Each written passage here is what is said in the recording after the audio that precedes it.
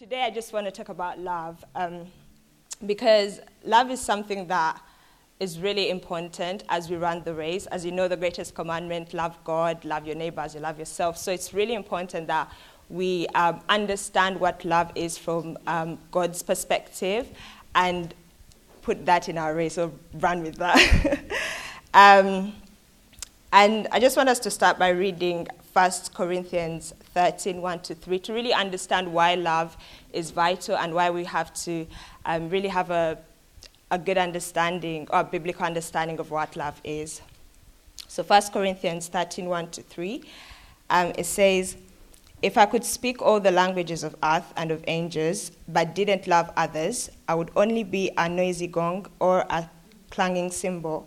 If I had the gift of prophecy, and if I understood all of God's secret plans and possessed all knowledge, and if I had such faith that I could move mountains, but didn't love others, I would be nothing. If I gave everything I have to the poor and even sacrificed my body, I could boast about it, but if I didn't love others, I would have gained nothing." So from this, we understand that if we run our race without love, it's really, we're doing it in vain. And Paul tells us in 1 Corinthians as well to run as those that want to obtain the prize at the end. So if we're to run our race well and obtain the prize, then love has to be embedded in everything that we do. So on that note, I just want us to think about, like, when you say that you love God, or when you say that you love your neighbor, or you love your spouse, or you love your children, what do you mean? You know, because we always say, oh, I love food, I love this person, I love my friends, and stuff like that. But what do you mean? What's the standard you're basing that love on? How do you measure if you're loving someone so much or so little, if you're loving God well or not well, and stuff like that? So just think about that.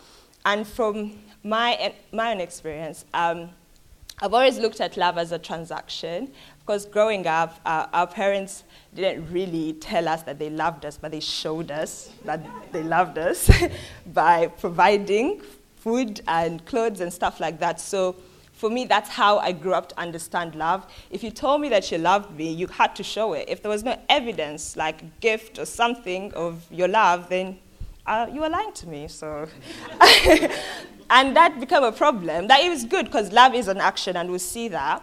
But it became a problem when I became a Christian, because if I prayed about something and God didn't answer me, then I felt unloved, and then I started doing stuff to kind of get in God's good books, and that's legalism. So it affected my walk with God, and God had to take me on a journey of really understanding what love is and showing me how He has loved me. Then I can be able to, from that understanding, love other people, and that's where I want us to go. Kind of show us how God has loved us, and then replicate that in our daily walk. And so when we look in the Bible, we see that there are like 3 definitions of love. So there's eros, which is like the romantic type of love. There is phileo, which is love between friends. And then there's agape, which is the unconditional love that God shows us. But that's the love that we're called to show others. And that's the love that we're going to look upon today. So I want to start with 1 John 4, 7, 8. And it says, "Dear friends, let us continue to love one another, for love comes from God." And I just want to first stop there and see that from this scripture, we already see where love comes from. And if you want to know something, you always have to go back to the origin. And we see that from this scripture, it's already telling us that we should love other people or love one another, for love comes from God. So the love that we're supposed to show others has to be drawn from God. And then it goes on to show us how we can actually receive that love from God. And then it's going to say, anyone who loves is a child of God and knows God. But anyone who doesn't love doesn't know God, for God is love. So from this we see that actually to draw or to plug into the love that is from God, first, we have to have a relationship with God, which is being born of God, and that's salvation, coming to His family. And then second, we have to know God, and that's having fellowship with God, because you can't have a relationship with God, i.e. be saved, but you don't know God. And that shows that, here it says that if anyone who does not love doesn't know God, not that isn't born of God, but doesn't know God. So your fellowship with God is what empowers you and gives you direction in how to love others and how to love God. So by doing these things, we see that we have the ability to love because God is love. As we fellowship with someone, or the more you get to know someone and you hang out with them, you kind of become like them. So we're called to imitate God, but we'll only imitate God if we spend time with him, if we develop a very deep intimacy with him. And so I just want us to look at, 1 John 4:19 says, we love because he first loved us. The only reason why we're able to love God or our neighbor is because God first loved us. God showed us how to love by loving us. And so as we look to him and as we look at how he has loved us, then we'll pick up how we can do that for others. So how has God loved us? I want us to talk about 3 ways that God has loved us. There's many ways that God has shown his love for us, but I just picked 3. So God has showed us his love by making a way for us to be in relationship with him. So as we saw earlier, that the way we can plug into the love of God is by being in relationship with him. And he went out of his way to actually make that way for us to be in relationship with him. Because as you know, creation story, God created Adam and Eve, gave them one command: don't eat from the tree of knowledge of good and evil, but they did. And the consequence of that was separation between man and God. And so God, because he loved us, because he could have easily just wiped us, wiped Adam and Eve and all of them out, and just created other people that would love him, but he didn't. He actually went out of his way and thought of how to bring us back into relationship with him. And the Bible tells us in John 3:16, for this is how God loved the world. He gave his one and only Son, so that everyone that believes in him will not perish, but have eternal life. So we see that God showed us his love by actually giving us his Son, by paying the price of the sin that we committed, and bringing us back into relationship with him. So every time you think of Jesus, just know God loves you. Romans 5:8 says, but God showed his great love for us by sending Christ to die for us while we were still sinners. I think this is such a beautiful scripture, because it's not when we said, okay, God, I want to follow you, or yes, okay, I'm ready now, I want to be your friend, or I want to be in relationship with you. So it was before we didn't even want him. We were his enemies. We were not thinking about him, but God was thinking about us. And that's such a beautiful image of love. He thought of us before we even thought of him. And just at the end of that scripture, it says, so now we can rejoice in our wonderful new relationship with God, because our Lord Jesus Christ has made us friends of God. And so one of the ways God has showed us his love is actually by making a way for us to be in relationship with him. And as we're in relationship with him, then we have the ability to actually draw from his love and receive his love. The second way that God has showed us his love is by giving us the Holy Spirit. So after God making a way to be in relationship with him, being saved and everything, he didn't say, okay, go on and figure out your life and, do your own thing. He actually gave us the Holy Spirit, who is our helper, who is our guide, who is our counselor, he's our everything. And the Bible says in Romans 5:5, and this hope will not lead to disappointment, for we know how dearly God loves us, because he has given us the Holy Spirit to fill our hearts with his love. So when we commune with the Holy Spirit, we're communing with the love of God. And it's so beautiful, because God loved us by giving us himself. He gave us his Son, Jesus, and then he gave us the Holy Spirit to really walk with us and journey with us on this walk with him. And we don't have to do it by ourselves. And then lastly, God showed us his love by restoring our fellowship with him when it's broken. So, of course, now we have the Holy Spirit and we're living life, we're running our race. And as we run our race, there are always things that will come in and break our fellowship with God. They won't necessarily make you unsaved, no, but they will break that fellowship with God, that you start not knowing God. And remember, how do we draw love from God is by being in relationship with him and by knowing him. So there are things that come up in life that actually break that fellowship and hinder us from knowing God, or distort our understanding of God's love for us.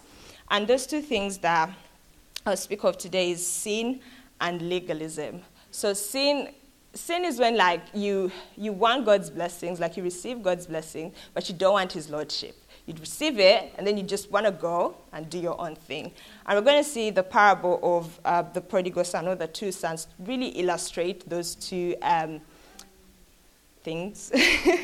Illustrate those two things. But yeah, sin distorts our view of God's love. And when we sin, and then we realize that, oh, actually, the world cannot satisfy us, we then go into that cycle of, oh, feeling condemned, and then just feeling like, oh, I need to work to gain favor with God, and then it becomes legalism. So it's like a whole cycle. But when you actually have an understanding of God's love, you can come back to him, because he says that if you confess your sins, he's faithful and just to forgive us. So it's only when you really understand that actually God loves you that you're able to be like, okay, I've messed up, but actually I want to come back.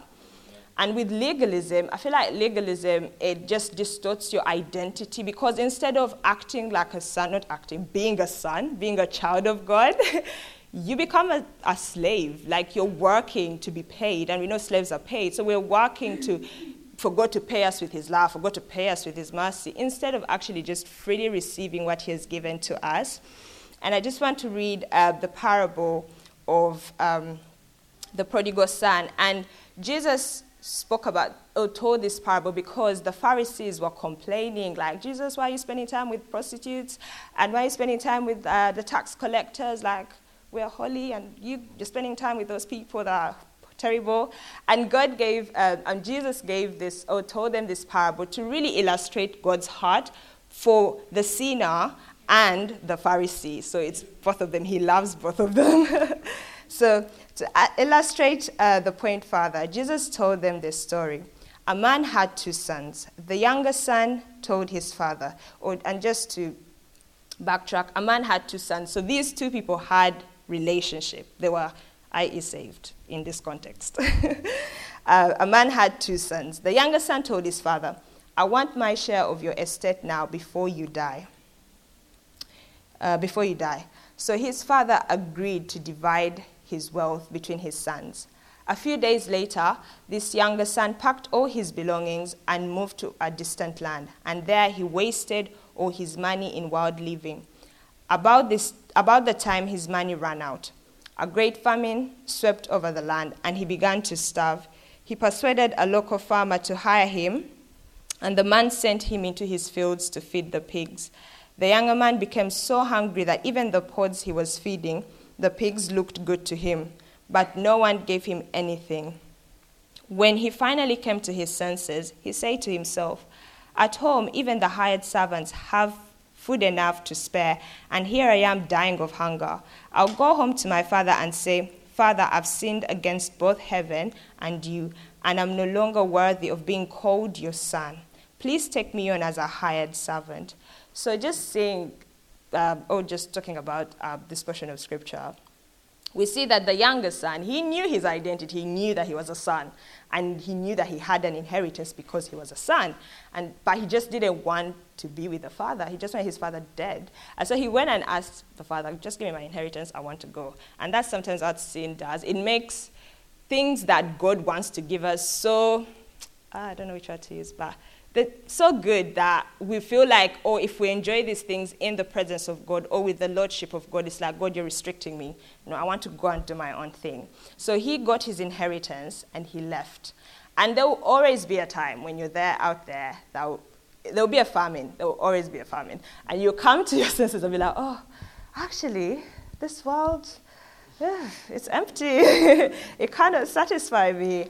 And in that moment, the decision that you make will really depend on what your understanding of who God is. Because here we see that he knew that, servants in my father's house, they eat well. And all he was caring about at that point was, I really need to eat. Like, I need good food at this time. And he just wanted to go back, instead of as a son, but as a servant. And so he got up and said, you know what, let me go. I'm going to repent. I'm going to ask for forgiveness. And I'm just going to ask to kind of set up for a counterfeit relationship with God or with my father and just be a servant. So we see that he went back. And then here it says that, so he returned home to his father, and while he was still a long way off, his father saw him coming. Filled with love and compassion, he ran to his son, embraced him, and kissed him. His son said to him, "Father, I've sinned against both heaven and you, and I'm no longer worthy of being called your father." But his father said to the servants, "Quick, bring the finest robe in the house and put it on him. Get a ring for his finger and sandals for his feet, and kill the calf we have been fattening. We must celebrate with a feast, for this son of mine was dead and has now returned to life. He was lost, but now he's found." So the party began. So we see that actually the father's heart was filled with love and compassion, and that's how God sees each and every one of us. When we fall short, the enemy will come and tell us, "Oh, no, no, no." He will condemn you. You're guilty. You're full of shame. You're filthy. But actually, as Pastor Steve was saying earlier, God sees you holy. He sees you blameless. And he has made a way for each and every one of us to return to fellowship with him through repentance, through the blood of Jesus. And so instead of feeling condemned or going through the cycles or feeling like, "Oh, I need to work on myself before I can come back to God," God is like, "No, come back," because it's him who has the ability to restore us back into that fellowship. And when he restores us back, then we can freely receive his love, and then we're able to love him the way that actually he has called us to love him.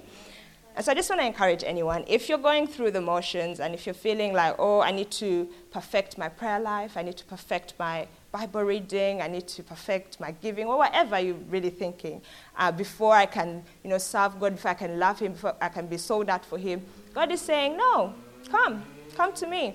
I will restore you. I'll give you the desires of your heart. I'll restore you, and I'll give you that fire and that passion that you're longing for so that you can serve me well." So yeah. And then we'll go to the older son. So meanwhile, the older son was in the fields working. When he returned home, he had music and dancing in the house, and he asked one of the servants what was going on. "Your brother is back," he was told, "and your father has killed the fattened calf. We are celebrating because of his safe return." The older brother was angry and wouldn't go in. So we see here, it's kind of bizarre, because you'd be like, "Oh, your brother is back, be excited, he's been far away and stuff." But no, he was angry. And sometimes as believers, because you can't know you're walking in legalism until something happens. So sometimes as believers, we are working, we're like, "Yeah, I'm serving, I'm always at church, I'm the first there, I'm praying 3 times a day and all of that, I'm fasting." And then we're praying for this one thing, we're asking God, "God, bless me," or "God, do this, give me a way," or whatever. And God is maybe silent, or he's speaking but you're not hearing. But then someone comes 2 days with Jesus and their prayers are answered. And you're like, "What do you mean? I deserve to be answered. I've worked for this. I've worked for the favor of God. I've worked for the love of God. What do you mean that you're loving that person who has just spent 2 days in church? 2 days with you? No. I want that." And I won't lie, I've been there, because coming from a Catholic background where we had methods, if you wanted to pass your exam, there was a prayer that you would pray and stuff like that. We had novenas, we had specific ways we would do things. So us seeing people not following these ways and then getting blessed was like, "What do you mean? God, that's not fair. I've been praying, I've been kneeling, and you're there no. I deserve this." And we see this was the posture of the older brother. And it could be the posture of some of us here, where we're seeing other people being blessed, but they're not doing as much as we're doing. And still, God loves that person. God loves that self-righteous believer. And he's still calling them back to that place. Because actually, it's a... let me first read the story. Right. Okay, yeah. So the older brother was angry and wouldn't go in. His father came out and begged him, but he replied, "All these years I've slept for you and never once refused to do a single thing you told me." Wow. "And in all that time, you never gave me even one young goat for a feast with my friends." He was a son.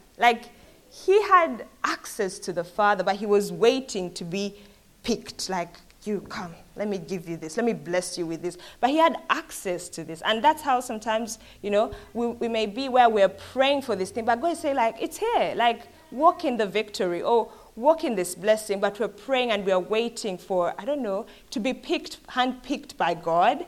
And then when we see other people that are freely walking in what God has given them, it's like, no, I want that. And God is like, it's there, but you're not walking in it. And it's because instead of having a son mentality, a sonship mentality, knowing that we are children of God, we have a slave mentality and we're waiting to be paid for our good work.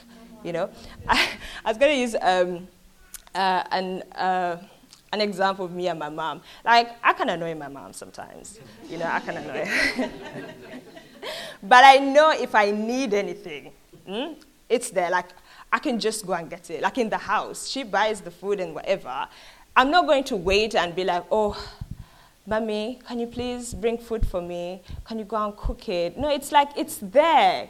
Go and enjoy the food, or go and do anything. Even if maybe I've annoyed her, even if I've not annoyed her, it doesn't really matter. Because I'm her daughter, and I know that she loves me, and we can work out what we have disagreed on, I can freely enjoy what my mom has bought for all of us.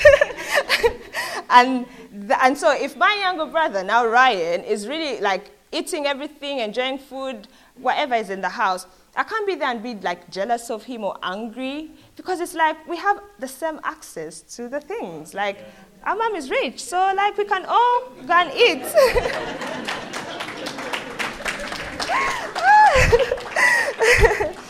But we see the response of the father to the older son. And his father said to him, look, dear son, you have always stayed by me, and everything I have is yours. And I think for that person that may be struggling with legalism, I think God just wants you to know that all he has is yours. Your inheritance is there.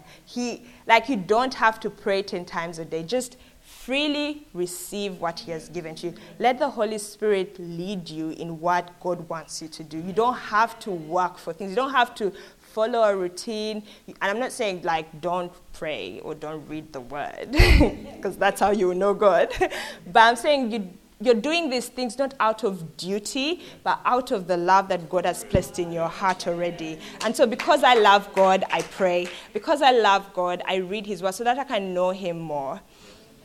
So we see that the father told him this and invited him to come and celebrate. Because when you understand your identity as a son, you're able to celebrate when other people come in. Because you have the heart of God. The Bible says that when one sinner returns into the house of God, heavens rejoice. So why are you here on earth not rejoicing?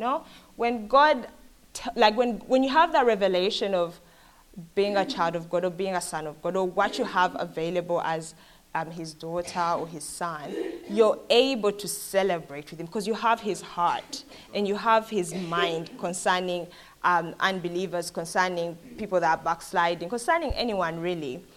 So it's not something that we can work to get to, because sometimes with legalism, at least for myself, I remember, you condemn yourself for feeling like that, especially when you're aware that you're feeling like that. But God is saying, come to me and I'll restore you back into fellowship with me, and then I can fill you with my love, and you won't have to work to be compassionate. You will be compassionate because I've filled you with that compassion. So from the different scriptures we've looked at today, we can see that God's love is an action he gave us. He gave us the Holy Spirit. He gave us his Son. God's love is sacrificial. He didn't just buy us with gold or silver or anything, because heaven is full of gold and all of those things. He didn't pick anything that was just common. He gave us his one and only Son. It cost him his Son to save us. And God's love is faithful. When the Bible tells us in Romans 8 that nothing can separate us from the love of God, I think sometimes we think so nothing can separate me from the love of God. I have to work to make sure that nothing separates me from the love of God. But actually, Because God is faithful, because God pursues you when you're walking with him rightly and when you've sinned and when you may be feeling self-righteous, God is faithful. He faithfully pursues you. That's why nothing can separate you from God's love. And I just want us to really have that at heart, because sometimes we lose that, what's the word? The simplicity of God's love. And many things come in, many revelations come in, but at the foundation of everything that we do as we run our race, every morning when we wake up, we've got to be fully convinced that I am loved by God. Because when you're fully convinced by that, then you will love people that are unlovable. You will do things that even you yourself are like, I didn't think I could do this. But it's not you, it's the Holy Spirit in you, helping you to do that. So today we've talked of how the Bible defines love. We've also looked at how we define love before we spoke about the Bible. I hope you remember a definition. But we see that God is love. So in order for us to love God and those around us, we need to first receive God's love. And we do that by identifying as his children. So coming into his family, and that's through salvation. And then having fellowship with him. And that's just building your life around God, knowing his word, communing with him, fellowshipping with other believers. That's how we know God. That's how we fellowship with God. That's how you know his mind. That's how you know his heart concerning things. And we've looked at the two things that can distort our understanding of God's love. And that's sin, because it breaks our fellowship with God, and it later distorts our identity with God. As we saw the younger son, he wanted to come back as a servant, but God didn't allow that. But, sometimes sin, it will make us come back as servants. So we see that sin breaks our fellowship with God and later distorts our identity. And legalism, which is rooted in a false identity in God. And so sometimes you can feel like we're having fellowship with God, but if you don't understand your identity, then the fellowship won't be rooted in love. It will be just a duty. So our challenge this week is to abide in God's love and remain present every day in God's love. And the scripture that I wanted to leave us with is 1 John 4:15-16, which says, all who declare that Jesus is the Son of God have God living in them, and they live in God. We know how much God loves us, and we have put our trust in his love. God is love, and all who live in love live in God, and God lives in them. So my question to you today, and really for the month of August, is do you know how much God loves you, and have you put your trust in that love? Have you put your trust in his love? And every day when you wake up, when you go to work, when you go to school or holiday, wherever you're going, ask yourself, do I know how much God loves me? And have I put my confidence in that love for me today? And if you haven't, then go back to the word and meditate on his love for you. Go back and ask him to fill your heart with his love. Because when he does that, life will be it will be not easy, but it will be much easier. Because you're not running on your own work, you're not running on your own strength, you're running on the love of God. And that means you're fulfilling the greatest commandments. You're loving God, and you're also loving your neighbor as you're loving yourself. So I hope today we learned something. But yeah, thank you so much.